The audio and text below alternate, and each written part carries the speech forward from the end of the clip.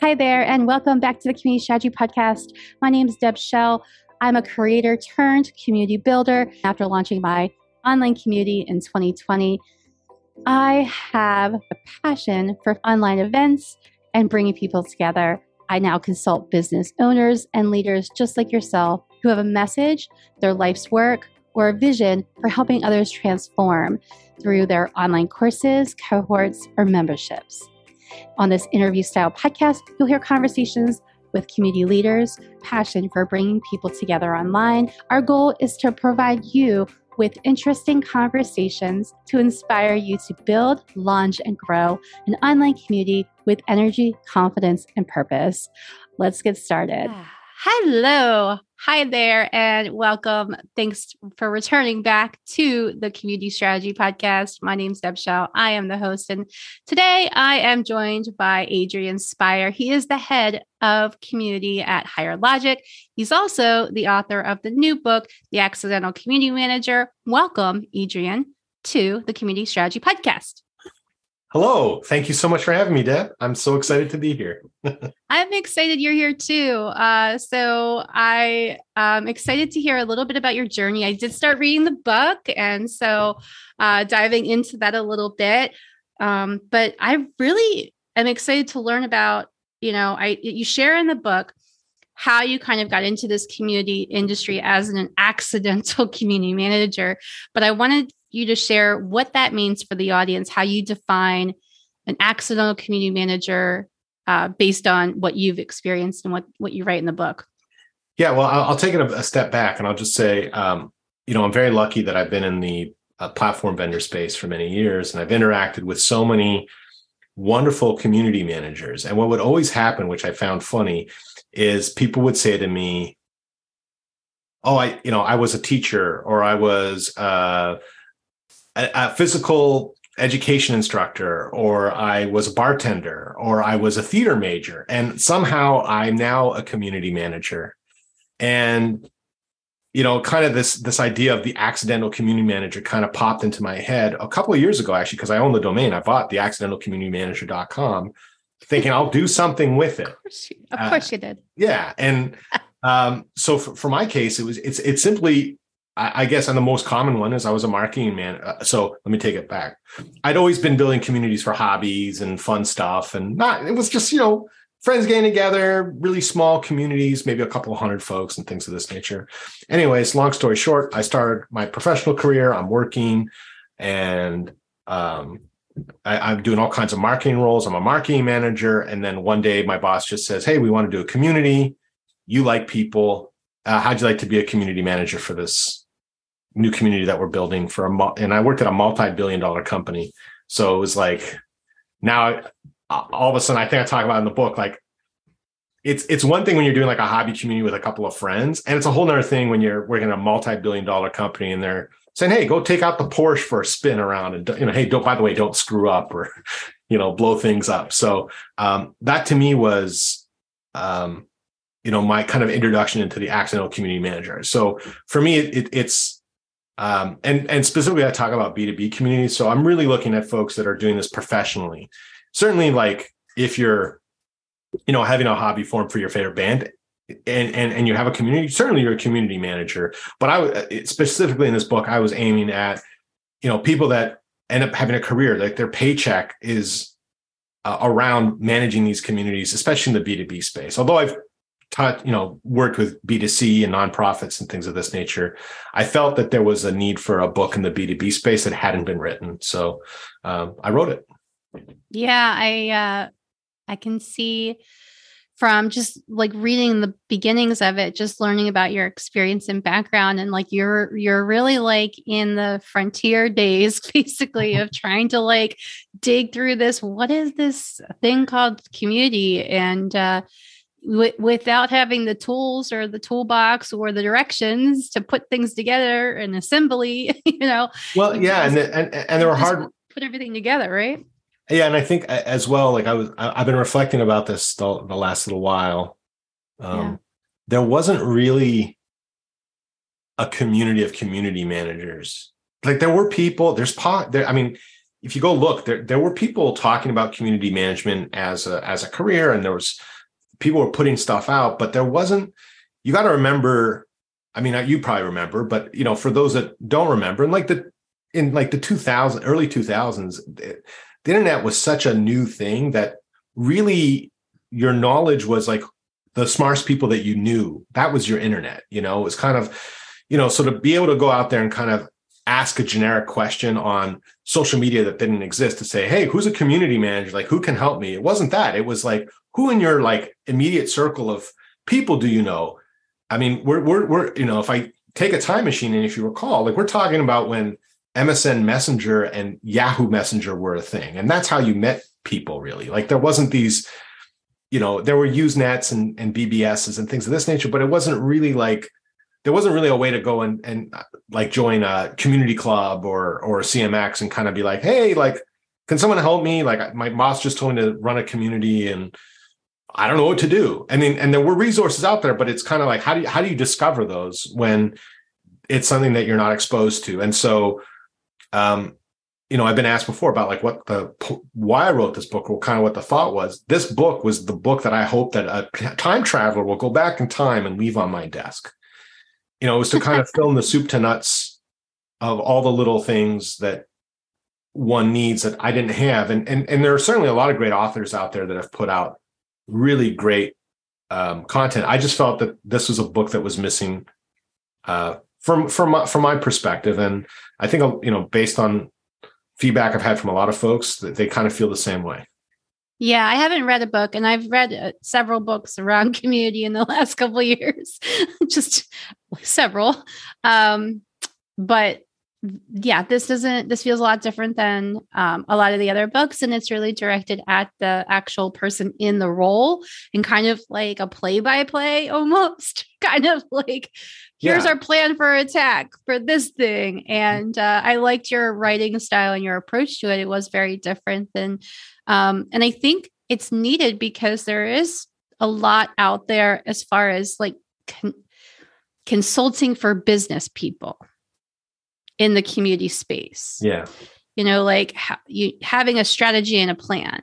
And I think your book really seemed to be like, okay, if you don't have any of the nice to have things, here's what you need to do to like put that together. But also, like, I didn't get into some of the B2B practices. So I definitely want you to kind of outline like some of the really great examples in the book that, I like what your terms were around, these are things that make the community's success or fail pretty quickly. There's a couple key things, I think. Well, I think the thing was that I was trying to, think about is, I wanted to write this, like, if no one had a mentor, if they needed a mentor, it's kind of like I'm on the side coaching. Like, it's anyone that knows me can hear me when they're reading the book. Like, right. Like, I'm there and I'm kind of like, okay, we're going to do this. And I heard your voice. Yeah. Yeah. Like you can hear, like, I mean, that was the whole point. I mean, and why it also took so long so I could get it right.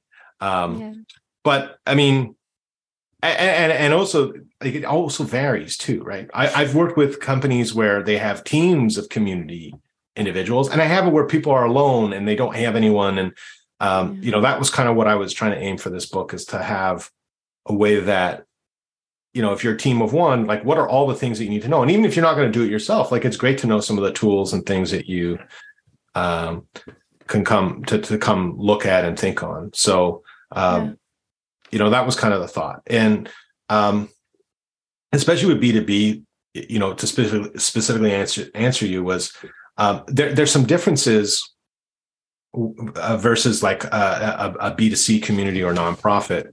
Is there certain considerations, and one of those considerations that I talk about a bit is the importance of the branded community. Now, certainly, of course, I've worked at a vendor and I have a certain point of view, but that has informed me in terms of how much value businesses get from having an own community, brand community. And I'm certainly you'll never hear me say that you shouldn't build on other places, because it's the idea is that you need to be kind of where your audience is and use these other opportunities to engage and identify and amplify things. But my argument is that a brand community is the home that you want to kind of bring all this stuff into, where it has a sense of permanence. It has an ability to have a bit of control.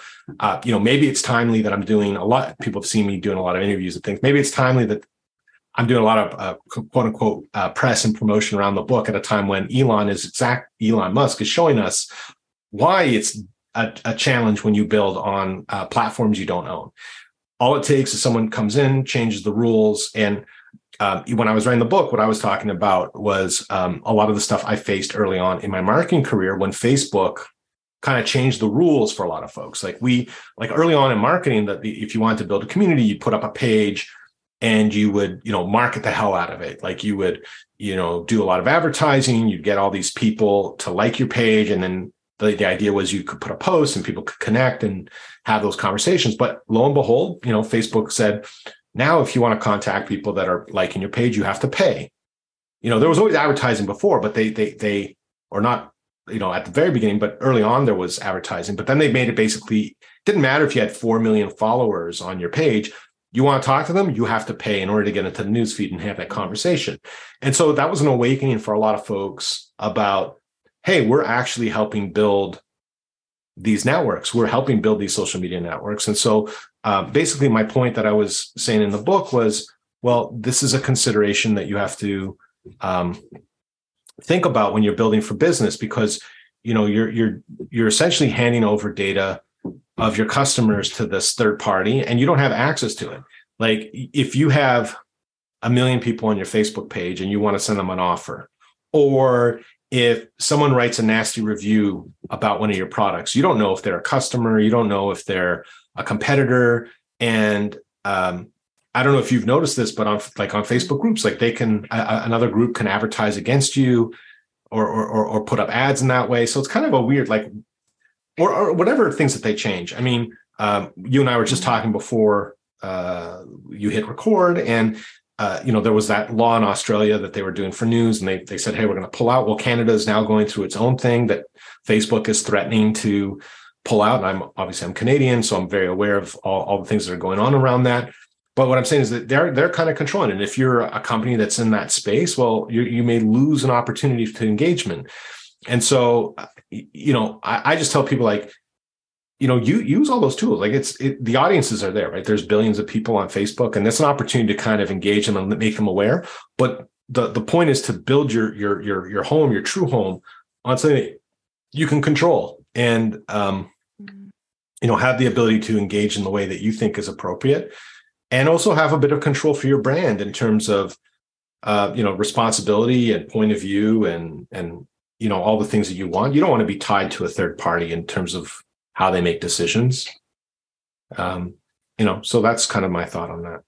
No, I think it's so interesting. Like we were talking about, like just where we are in time span of just all of these things changing really quickly. I don't know. Have you ever heard of the term cultural software? No, I haven't heard that. Okay. I wanted to ask you because it was on my mind recently with Mighty Network's new relaunch and what they're doing with their platform, and they're calling it cultural software. And so there's some frameworks around that they're describing, but it's just this other buzzword. And I'm curious about what your thought is on these new terms that keep coming out that people, I feel like, want to create that already exist and then redefine them. Do you find that interesting? Yeah, it was actually a post I had the other day on LinkedIn about dark social. Like everyone's talking about dark social, right? Which the idea is that the connections are happening invisibly in DMs, and marketers can't track stuff. And I was saying, hey, that forget dark social. What about dark community? To me is even a bigger thing, because there's forums and other spaces that people are having these conversations and connections, or, because community is not only about forums, it's also in-person events and connections that happen that, but at the end of the day, let's be honest, it's all kind of marketing BS, because it's just word of mouth for the most part. I mean, they just gave it a different terminology, but, that doesn't sell books and gets likes on Facebook or LinkedIn or makes you look like a thought leader or have that bit. But, sometimes, but I guess the lesson though, and I kind of talk about that in the book too, is sometimes you have to talk to get your point across. So in the sense that I wanted a term dark community because I don't know if I'm the first to say it, but I'm certainly being an advocate of it. Is like, if your marketing team is talking to you about dark social, have them talk about dark community, because as community builders, we want to get our the credit for the community work that we're doing. And so what I've noticed is there's a lot of companies now that have bought into this dark social and are trying to track it. And what I mean, I actually showed a screenshot on my LinkedIn of it. They send like a survey afterwards, like, hey, where did you hear about us? Because they're trying to, their marketing software is saying, okay, we've got this new account that somehow came. We don't know how. We don't know if it was from a friend, an email, a coupon, somehow. So that what they'll do is they'll do these surveys, right, to ask folks, hey, how did you hear about us? And inevitably, they don't put community is not an offer on there. It's always social media or email or friend. And I'm saying, hey, we need to inform these marketing teams. Please include community. So that community gets the benefit of it getting under report, because otherwise it's under other. And I don't know about you, but when you're given multiple choice in a survey, you're tending to choose from one of the things that are there, and you may not think about forums if it's under other. But if it's there at least as a selection, maybe there's a bigger chance that gets credit. And I want community teams to get as much credit as possible. And so the way that you do that is you kind of go into their buzzword kingdom, right? Which is now, instead of word of mouth, it's dark social. And hey, now we've got dark community. So hey, let's push dark community and get people to start thinking about, how does community impact attribution. And I think Richard Millington today, what's the date today? So we people looking November 9th.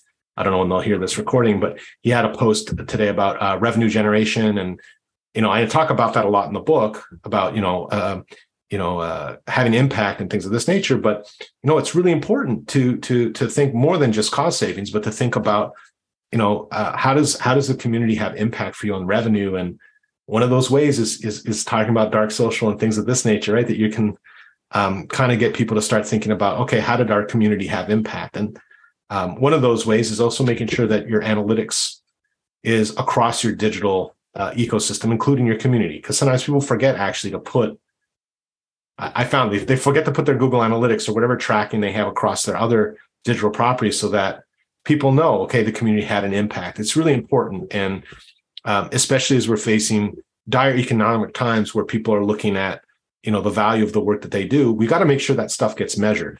So I'm a big proponent of that as much as I can to advocate it. And I spent a lot of time in the book talking about that. Yeah, I think I loved this where you have a sentence on page 11 for anybody who's got the book at hand. And it says, by the end of this book, I hope you'll see that a community role is actually a career path of its own.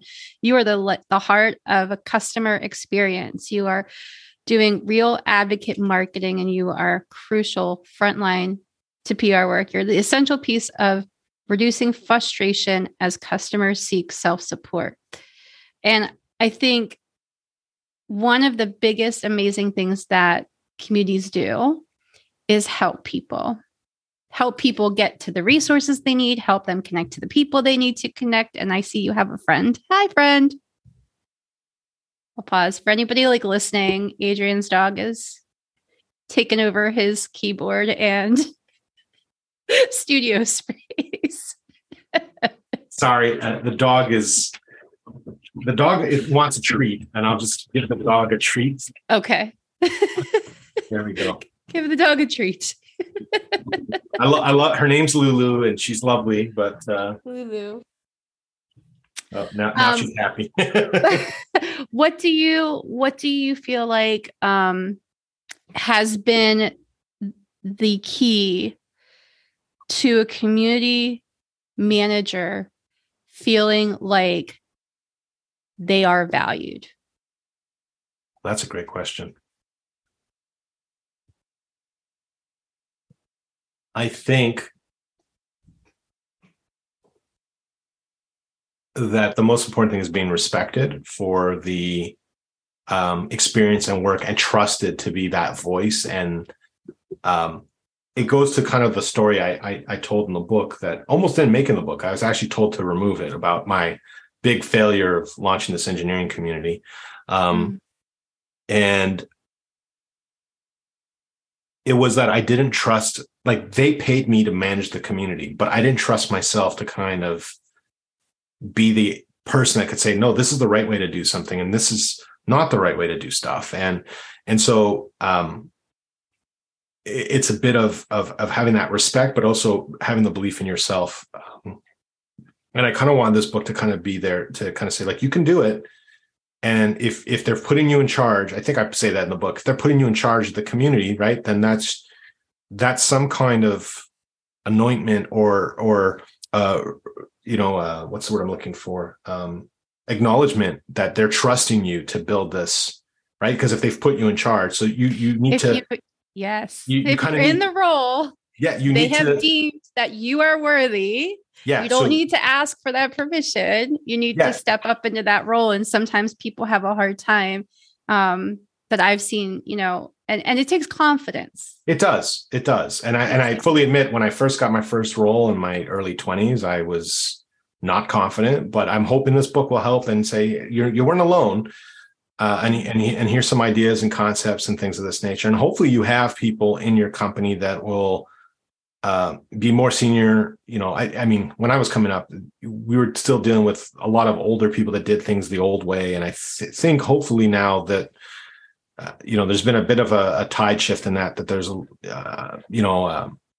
as an example, I worked at one company that to use social media, it was banned within the company. Like I was managing Twitter and Facebook from my personal cell phone on my own data because I couldn't access it from my computer because it was completely banned. They didn't want even the marketing team to access those kinds of tools. I don't think we're there now. Like I think most people that are in marketing would probably have access to social media to do their job. And so, from that aspect, I think that's, hopefully you can find someone who believes in you and will support the work that you're doing. But it also requires a bit of, hey, I'm going to do this because I think it's the right thing. And the other beauty, to call back to something earlier, was thankfully there's a larger community of community folks out there, and that, Deb, like we see each other at shows or like there's no community builder I've ever encountered that if you reached out to them on LinkedIn and said, hey, I really think that what you're building is cool, like I'd love to chat and learn more, will say no to you. They'll always say yes. They're, maybe it's not the right time or you'll have to find a schedule, but they're community people are by far the most generous with their time and want to help one another. We're all part of I don't like to, communities kind of, an overused word, but we're all part of this movement of trying to bring people together and build this really, great industry together. And so I think that people are, for the most part, very welcoming and open and willing to share. And I would say also don't be shy to reach out to people that are building at companies that you respect or, and find out from them and learn and you'll be amazed that everyone kind of has the same challenges. Like that's the funny thing I always find. Like everyone always feels like, oh, my boss doesn't understand what I'm doing. And then they talk to someone else and they're like, oh yeah, no one's boss understands what they're doing. None of us know what's going. We don't have it figured out. Guess what? Yeah. I mean, we don't have it figured out. I mean, listen, I wrote a book and I still don't have it figured out. Right. Like there's still I mean, I think the problem is when you start to think that you're an expert and you know everything is when you're actually going to be in trouble. But I think everything changes and it's so rapidly changing so fast. The technology is changing, the way human beings are interacting is changing, the way society is reacting constantly to the changes is changing. Yeah, I agree with the technology. I mean, when I was writing, so many shifts. Well, I mean, when I was writing the chapter on technology tools, like I was debating it because I was like, if I name any tool in 6 months' time, that tool might not be there anymore. And then it's kind of a weird thing. So I try to avoid tools and more about what the tool allows you to do. But you know what? There's things that are going to come out probably like in a couple of years from now that, oh, I should have talked about that.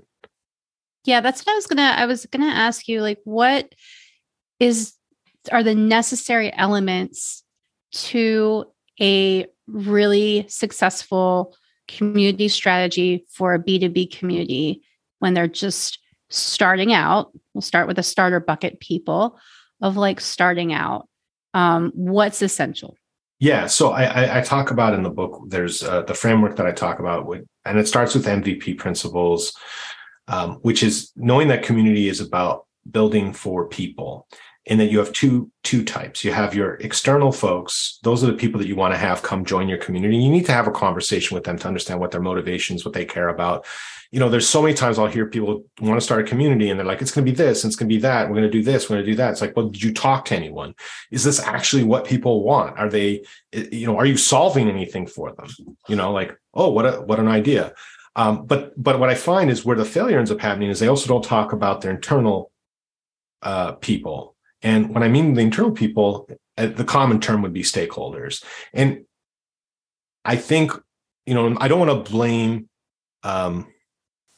it's too easy to blame it, but I'll just say that a lot of community failures or reductions in staff and things that happen is this imbalance that happens where community builders are building really great communities that could solve for problems to their community and are kind of ignoring their stakeholders in the sense that they haven't. I know it's icky, it's disgusting, and it's hard, but at the end of the day, it's about making your stakeholders look good at the company. And what are some of the ways that you can help with community to make that happen, to be aligned and having those conversations? And I think that's an important thing that, unfortunately, maybe not as many people are comfortable with doing, but it's a conversation that needs to happen. And my whole career and this book as well, I always have made it clear, you want to own this conversation and you want to be able to guide the company to how the community can have an impact on the company, rather than someone coming to you and saying, why do we have you on our payroll? Yeah. Why do we have a community? What, I don't understand. If you've already had that conversation up front and kind of built that in there, then hopefully I'm not saying that will protect you, because the winds of change are always out there, but at least, you've given your best shot, as opposed to kind of being caught by the surprise of, hey, why do we pay you this money? And why are we paying for our software? And, justify your existence. It's a lot easier if you're like, oh, hey, Joe, like we met last week and here's here's the things that we're doing. And so, moving forward, I have the SPAN concept, which is that B2B communities generally fall into one of four quadrants: product, support, ambassadors, or networking. And each one of those are really important. And I see them as interconnected. Like every really healthy community will have all four elements. So I have an image in there of it's like a puzzle piece where they're all interconnected. But the idea is that when people start community, they get so excited, they want to do all the things all at once. So the idea was like, choose one of the quadrants, work on understanding it really well of what you're trying to achieve. And sometimes you get it wrong. Like I talk about, like, we first launched our internal success community for our customers. We thought it would be really good for support. It turned out that people wanted to talk to us about product. That was actually what was the number one use case. And people wanted to submit ideas on how we could make the product better and have a conversation with our product team and have a bit more visibility into the roadmap. And that took off. And then once we achieved our goals that we had set out, we then moved into doing support when the time was right. Right now, we're doing networking, and eventually we'll move into ambassador programs. And so we're going to do all the things, but we're hyper-focused on that area. And then fully through is something called Cargo, which is the framework to build this plan on. So once you choose your span, you're going to have either a product or support community. There's basically these 5 questions or 5 words that I suggest that people look at to build their community. So it's concept, acquisition, retention, goals, and outcomes. And if you can answer those 5 questions, and you're able to then kind of go through and figure out the best way to build your community. And so the concept is really important, because if you say you're doing a product community, then your goals should be product related. And if you're doing a support community, they should be, support related. And I found that a lot of times when people fill out this one sheet, they'll start to see, oh, you know what?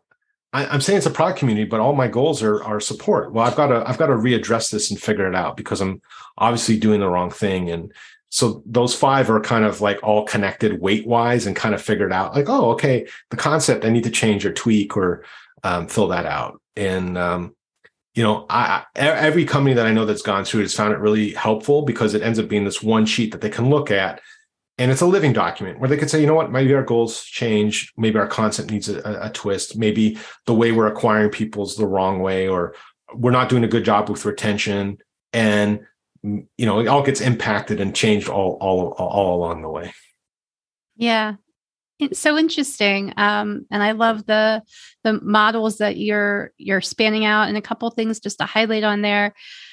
I work a lot with clients on discovery interviews of ideal member interviews, because knowing the ideal people that you want to host and help and support in your community will allow you to understand the problems you solve much better and that need to be solved, and then getting the validation that this space is needed, as well as like they want to show up there. I think earlier you mentioned about sometimes there's a part of it where you do have to meet them where they're at, right? So you do have to like branch out, because they're not going to magically, SEO works, but you know what I mean? They're not going to magically find you instantly with no work on their behalf. So you have to come to them and, tell them what this is, and then bring them in.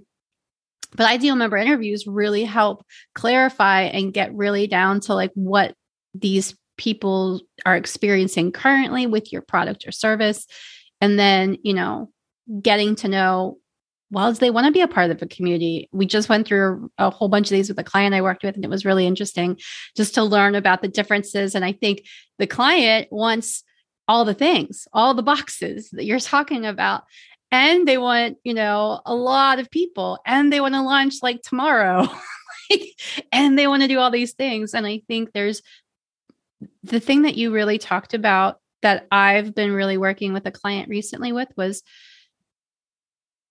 getting everybody on board is like the key, because once you figure out like, okay, how does marketing fit, like a puzzle, like how does marketing fit? How does sales fit? How do we all work this together so that we're all in kind of tandem working together, not like opposing, like, oh, marketing's over here doing this thing and community is over here doing this thing.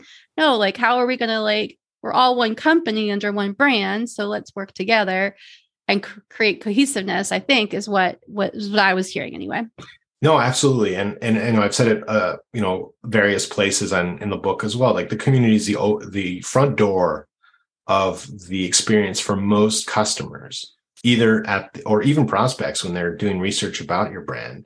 And so it behooves the other departments to participate and be part of it. But it's also on us as community builders to be the marketing for the community, in the sense of explaining the value and the impact, and because no one else is going to do it. Like the reality is, like, if you're not the cheerleader for your community, no one's going to be the cheerleader for your community. So and it's tough, right? Because what I've, like I said, the benefit of dealing with hundreds of communities over the last decade is you would be amazed at how many community builders are introverts, or don't realize that the majority of community builders are introverts, but extroverts when it comes to online communities. So they have trouble in person, telling the story or doing it, but they're great at the community job. Like they're great community builders. They connect folks and they do really well behind the keyboard. But now if they have to go present to a CEO or something of this nature, it's like, I don't want to do that. But that becomes the problem. And it's, I would say if there's any skill that people need to work on, they've got to understand that in order to get the support and the survival of those communities, they've got to step out of that shell to have those conversations and make the connections. And, I know there's some individuals will say, oh, you don't want marketing in the community, or you don't want them involved, or, push them away. And I just don't think that's a sustainable model. I think you have to recognize that, especially in B2B communities, you're going to have to deal with marketing. So what are the ways that you can, and going back to the MVP principle and stakeholders is, what are those things that they care about, and how can you work together in presenting things in a way that gives value for both? Yeah. So at the end of the day, marketing wants leads or whatever that they want, but there are things that your community wants. And so there is a way that you can balance those things. So one of the things I've always seen be really successful are these community guides or playbooks that come out where people will share their best practices, so the community gets the opportunity to showcase their expertise and professionalism and, up level their skill and have an opportunity to say, hey, I'm part of this ebook, of tips and tricks or what have you, that they can tell their boss or put on LinkedIn or on their resume or, I love that. But then at the same time, marketing can use it as a lead magnet, right? To uncover new opportunities and prospects to say, hey, we have, I personally don't know a lot about Photoshop, but I can tell you that if Photoshop put out, here are the 100 best tips from our community about Photoshop for beginners, I would download that ebook for sure. And I'm sure the marketing team at Adobe would be like, yes, all these fresh leads from Photoshop. And then the people that are in there, I was one of the 100 tips taken in Adobe's special book, right? It's a very prestigious thing. And then, so, that's what I'm saying. There's ways that you can arrange it. And I think it's on us to kind of be that translator of needs and wants, to kind of be at the negotiation table in some ways, to be like, here's what the community wants, the community may want, I don't know, access or swag or whatever it is. And then product team wants this and that. Well, hey, you come together and you can kind of find that balance. That's what it's about. So, and it's serving the community. Yes. And the company at the same time. And how do those missions and goals align together? Because I think one of the famous questions I've heard is, have you asked your members? Have you asked them if this is something they want? I think there's a lot of people out there that want to create a lot of things, whatever that is, and that may or may not be helpful. And we don't know unless we've talked to people and really validated, oh, this is going to be something that is needed, and we validated it. And I think that's where you talk about talking to the different departments, figuring out who your advocates are, your community advocate people in the company, and just tapping on their shoulder and being like, hey, and if you keep being you're the number one community advocate, you're the best ambassador, right, as a community manager.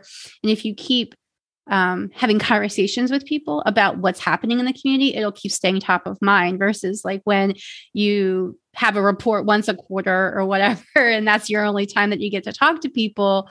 If you could set intentional, I think it's really a great idea to set intentionality around keeping people up to date, and not just with metrics or numbers, which I know Richard and I was just on the podcast last week that aired already. And we talked a lot about numbers and how you use data, which is really helpful, but also these are human beings and there's a person, a face behind each number.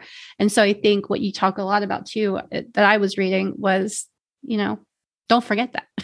Yeah, well, the people stories are so important. I'm never going to say that data is not important, but the funny thing is, the people stories are the ones that people recall. And I also think that you don't want it to turn into where, if you're in a marketing meeting and they go, "Oh yeah, well, the community can take care of that." And it's because they've got a very shallow understanding of what the community does, and then you're kind of like, "Well, no, actually, that's not." Right. You want to have that ability to have that conversation before that happens, and kind of deal with it and kind of have a bit of control over your destiny in some sense, that you're part of that conversation. And I'm doing it, but to me, the stories are always the best part. I always say, if you're going to report on any metric, and sometimes it's not only one metric. There's a couple of metrics that one can look at depending on who your stakeholder is, but having the stories that you can tell, hey, you know what, we solved for this or solved for that, or there was a customer that was really upset, and then the community was able to come together with a solution that we didn't even think of, right? Because our true experts are in the community.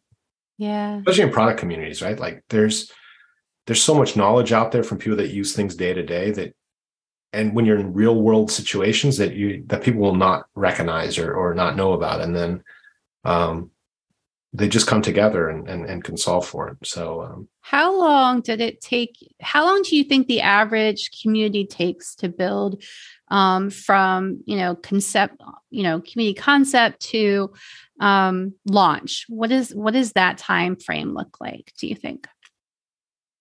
That's a good question. I mean, I've seen people do it very quickly, but I mean, in terms of healthy and kind of rocking and rolling, without the anxiety or like, oh shit factor of, are we putting something out? Yeah. I mean, it usually takes between 6 to 8 months, yeah, a little bit longer, maybe a year. And, a dirty secret is a lot of contracts for community vendors, they want to be 3 years. And the reason is because it takes about 3 years for the machine to be rocking and rolling, that you're seeing full ROI and value. Thank you for saying that too. Yeah. I mean, no one wants to say it, but hey, I'll say it here. It's that's real. We've got to start being realistic about this stuff. Yeah. I mean, the biggest annoying thing for me as a consultant is to talk to people that have no understanding of the real life that we live in. And I think not all the people that I'm talking to are saying like ridiculous numbers, but I think that there's this misconception that you put the "we're open" sign and people just come, and if you create enough sequences or SEO that it's all going to work. And I think the first 12 months are, oh shit, okay, this doesn't work. I don't know if I'm allowed to swear, but okay, oh shit. You can go ahead. Okay. So it's it's the first 12 months are the, oh shit, let me modify, figure out, get the recipe right.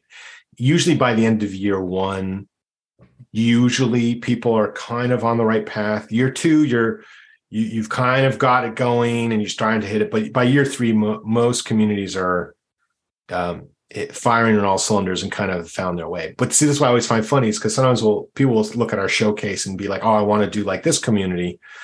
And, I've had the benefit of seeing like, yeah, they didn't build that overnight. Like it took many iterations and time. Yeah. Like usually like the first iteration in that first year, they do a basic theme out of the box, not that much customization. Then, they start to get a sense of what the community is. I'm by the way, I'm talking about people that do this in a healthy and proper way, right? They start to get a sense of what the community is and the vibe and the culture. And then they work collectively with the community, start to make tweaks to the theme, start to introduce programs.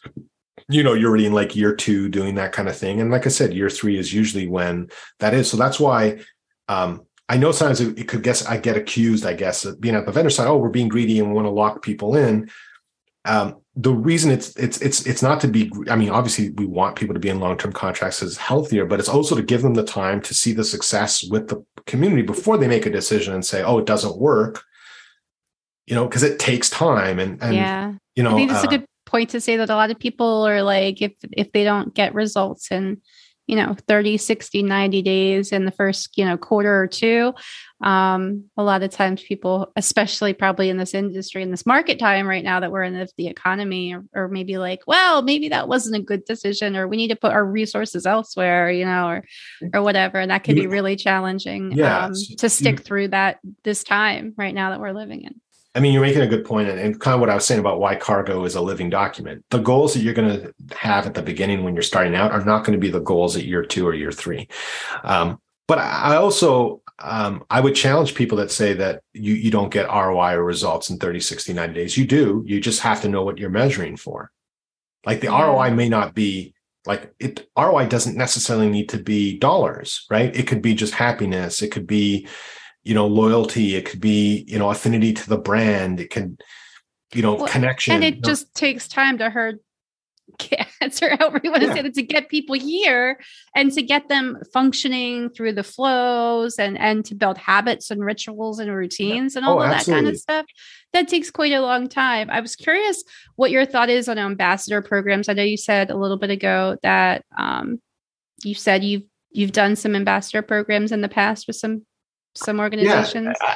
So it's interesting. I know that who was I talking to? I couldn't remember, but they were like, you need to have an ambassador program on day one. I'm not necessarily a fan of unless you're doing a straight ambassador program, but I think identifying ambassadors and kind of keeping track or having a way to know who those folks are from day one is an important thing. I think it's important to kind of understand what the community is and the culture and understand it a bit better, because it's kind of like, I guess this is my political science brain from when I studied it in school. They used to always talk about political documents will be written out, but what ends up happening in true life is always something different.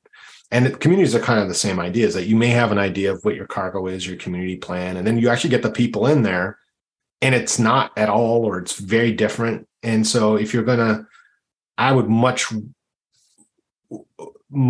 more recommend that people identify these individuals that are doing the good things, but hold back on creating a full-fledged program until they understand the community out front. Although, like I said, there are companies I'm aware of that launch straight with an ambassador program, like I think of Foursquare that's on on the Higher Logic Vanilla platform, and it's a ambassador community. Like it's only for their ambassadors, and that's how they launch it. But that has iterated many times over the last several years. What's it called? Foursquare? Foursquare. So wasn't that an app like back in the day? They're still around, my dear. They're still around. All they're right. still around. Yeah, I mean they do, and I should have said my dear. I'm sorry, but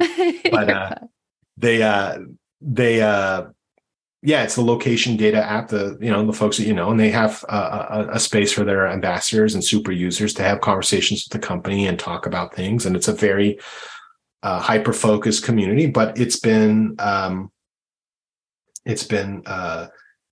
many iterations over the years on it. Yeah. What do you think the difference is between ambassador, advocate, and affiliates with brands?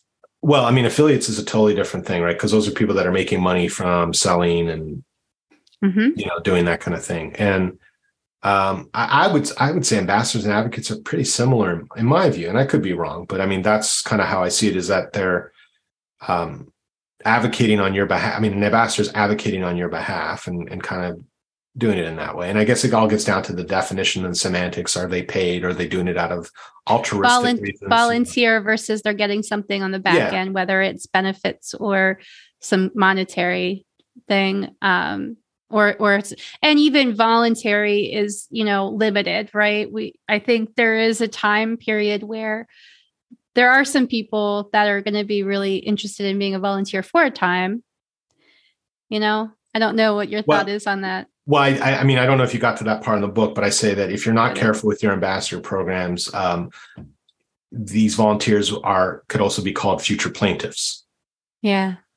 Because there are you have to talk to lawyers because there are very strict laws, especially in the States, United States, concerning on what you're allowed to ask of a volunteer and at what point a volunteer becomes an employee. And there's a very famous case with AOL and what happened with that. And, I know there are some in the community space that say, oh, you shouldn't involve a lawyer. It's, I personally would always involve a lawyer because it's better to, especially if you're at a B2B company and a large brand, you have a target on your back, and you just don't want to be that community builder that created a program that you didn't talk to your law team about, and then it becomes a situation. Good point. That's a good point. To me. Yeah, we just kind of assume, we'll just do a volunteer thing, and then all of a sudden you cross a line, and someone says, "Hey, wait a second, I should be paid for all this." And most lawyers and you can't dump a lot of stuff on a volunteer and then expect them to be like, "Yeah, I'll spend 40 hours a week doing this now." Yeah, I mean, listen, there's some really great people out there that are super passionate. Although in B2B communities, it's less likely than B2C communities, but you have to be careful because. At what point does it cross a line that you're asking too much of someone, and then it becomes a situation? And I know plenty of community builders who don't talk to lawyers or just say, "Oh, I don't want to deal with that." And to me, they're just playing with fire. To be honest, like it makes me way too nervous because I've seen things go the other way. And usually if you explain things, it all maybe just is a bit of wording. Especially if you're doing any remuneration of any kind for what they do, like you've got to make it really clear that it's a volunteer program and you're doing it at your own volition and things of this nature. But, like I say in the book, I'm not a lawyer. I'm not giving legal advice here.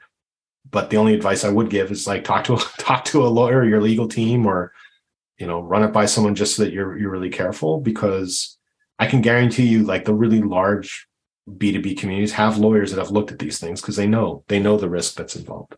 Yeah. It's really great. Good tips. We're wrapping up. Rapid fire questions. Rapid fire. Well, not really rapid fire. You could expand if you want. All I was going to say was, what's the one thing, I think you already kind of answer this, but what's the one thing that you would tell yourself if you were starting out and you knew what you knew now, and you could go back and you could plop the book on the Adrian's desk, but you could also give them this really good tip in case they're feeling overwhelmed by reading a book? What would the one thing be that you could tell that person, to yourself? Everybody makes mistakes. Mm. You're going to learn, and it's something I always hold true to myself is like failure and mistakes are fine as long as you learn from them and don't make the same ones again and again. And I think that's the thing that you need to know. And, I joke that I wish I had the book to kind of avoid the mistakes that I had done when I first launched the community. But you know what? I needed to make those mistakes so that I knew not to do them and be able to go. And thankfully, I'm there and able to tell other people, hey, don't use sock puppets. It's a really bad idea. Don't create fake accounts. It's not going to end well for you. Don't buy a software that doesn't have spam prevention. Yeah. Yeah. And knowing, and I think those are good points of just really, and it comes down to intentionality. It comes down to being really aware of intentional of goals and the roadmap and the purpose and why we're doing this in the first place. But in reality, it's people, and people are unpredictable, and people are going to do what they're going to do. It's like you create this beautiful space, and then people come. Well, then they mess it up amazingly with their amazing words and like comments and all these things. Not messing it up in the sense of messing it up, but you know what I mean? As an example, like one of the mistakes I made, and I talk about this books, not employed, but I had a moderator who, while I was sleeping, deleted all the content of the community because I didn't know how to hire a moderator properly. I thought I did. I learned how not to hire, and I've never made that mistake since. But, I've made other mistakes, but every time I've made a mistake, I've learned from it. Yeah. I thought you choose a moderator who answers the most posts. Seemed like a nice guy. Nope. What's the last question? What's the best tip that you have as far as creating a B2B community that will thrive through these challenging times? What would be like one thing that really impacts a community, whether it lives or dies? So for me, it's funny. People want to talk to me about span and cargo, but to me, the MVP principle, most valuable people, is the one thing that you need to consider. And just so that I say it again, so people hear it, I talk about in the book, but it's thinking about the internal stakeholders and what do they care about? What keeps them up at night, right? Because just as community people are feeling the pressure of maybe losing their job with the recession and layoffs, these people are also concerned about it. So if you can come to them and say, hey, we have this space that we're building that can help you look good, and let me work with you to make you look good, and let's work together and figure this out. And also working with the people that are in your community and having the conversation about, like, what are the things, like you were talking about intentions and things that people want. Like, we all have things that we care about, especially in economic trying times, right? People want to, increase their education, certification, professionalization, things of this nature, right? So if you can create a community, a B2B community where people can upskill and learn new skills and showcase them and get accredited, that's great, right? So that there's, for me, being part of a community where I can advance professionally, you've done something really good for me. And then internally at your company, maybe in turn for getting these accreditations, people are doing a case study, or they're doing reference calls. So like every reference call that you do, you get 10 points, and those 10 points are then redeemable for a certification. Like, that's what I mean. There are ways that you can work together and solve for both. You're giving people in the community the value of professional advancement, and you're giving the company, case studies, referenceable calls, advocates, reviews on G2, whatever those things are, right? And then it's a win-win for everyone. It's just, you have to think creatively in that way. And yes, I know it's kind of ugly because you have to kind of be a translator where you're taking, what people are saying and then not twisting it, but rewording it so that it's understand, right? Because you can't go to a community and say, hey, you're going to help us get more sales by being a referenceable customer. Like, it's kind of a thing. But if you're able to say, like, we're going to help you upskill and future protect you in terms of where your career is going, well, that's a much better offer, right? And something that you can get people on board with. Cool. Thanks so much, Adrian, for being here and sharing all of your amazing wisdom. For everyone listening, what's the best way to get that book, The Accidental Community Manager? So it's available at all fine bookstores, but the easiest way is actually just if you go to adrianspire.com, there's a button with a icon for the book, and it's available at Amazon, Chapters, Barnes and Noble, even at libraries. If the library is connected with Hoopy Digital, you can get a copy at the library. But I also have a newsletter where I share tips and tricks, and you can find me on LinkedIn and all the various other spots. But adrianspire.com is the home of all things related to the thanks, book. Adrian. Yeah, makes it easier. From Canada. I'm glad to be your friend today in this this day. Thank you so much for sharing your time and wisdom with us. For everybody listening, thanks so much for tuning in today. If you found value out of this episode, please share it with a friend, fellow accidental community manager, maybe. And until the next time, I hope you're finding calm in this day, evening, afternoon, or Tuesday or Wednesday at 3:30. Take care. Until the next time. See you later. Bye. Bye, everyone. Hi, this is Deb Schell, and I'm super excited to let you know that I'm writing a book. Yes, it might not be a big deal for you, but it is a big deal for me. As I work through writing the Creator to Community Builder book, I've decided to launch a crowdfunding campaign. And I'm super excited to share with you that this is where I'm asking you for your help. I need to reach $5,000. And at this moment, we've raised about $1,110. So thank you so much for all of the people who have supported this project to this point. I wanted to let you know, with updating you today, that I'm extending this campaign to the end of the year. So by December 31st, my goal is to raise $5,000 for this book. The estimates are about $10,000 of cost of publishing, printing, a limited, amount of copies, and paying for a designer. So I just started reconnecting with our book designer. He's going to be getting me some proposals next week, and I'm going to start with a new cover design for you, hopefully before the end of the year. So that's my update for today.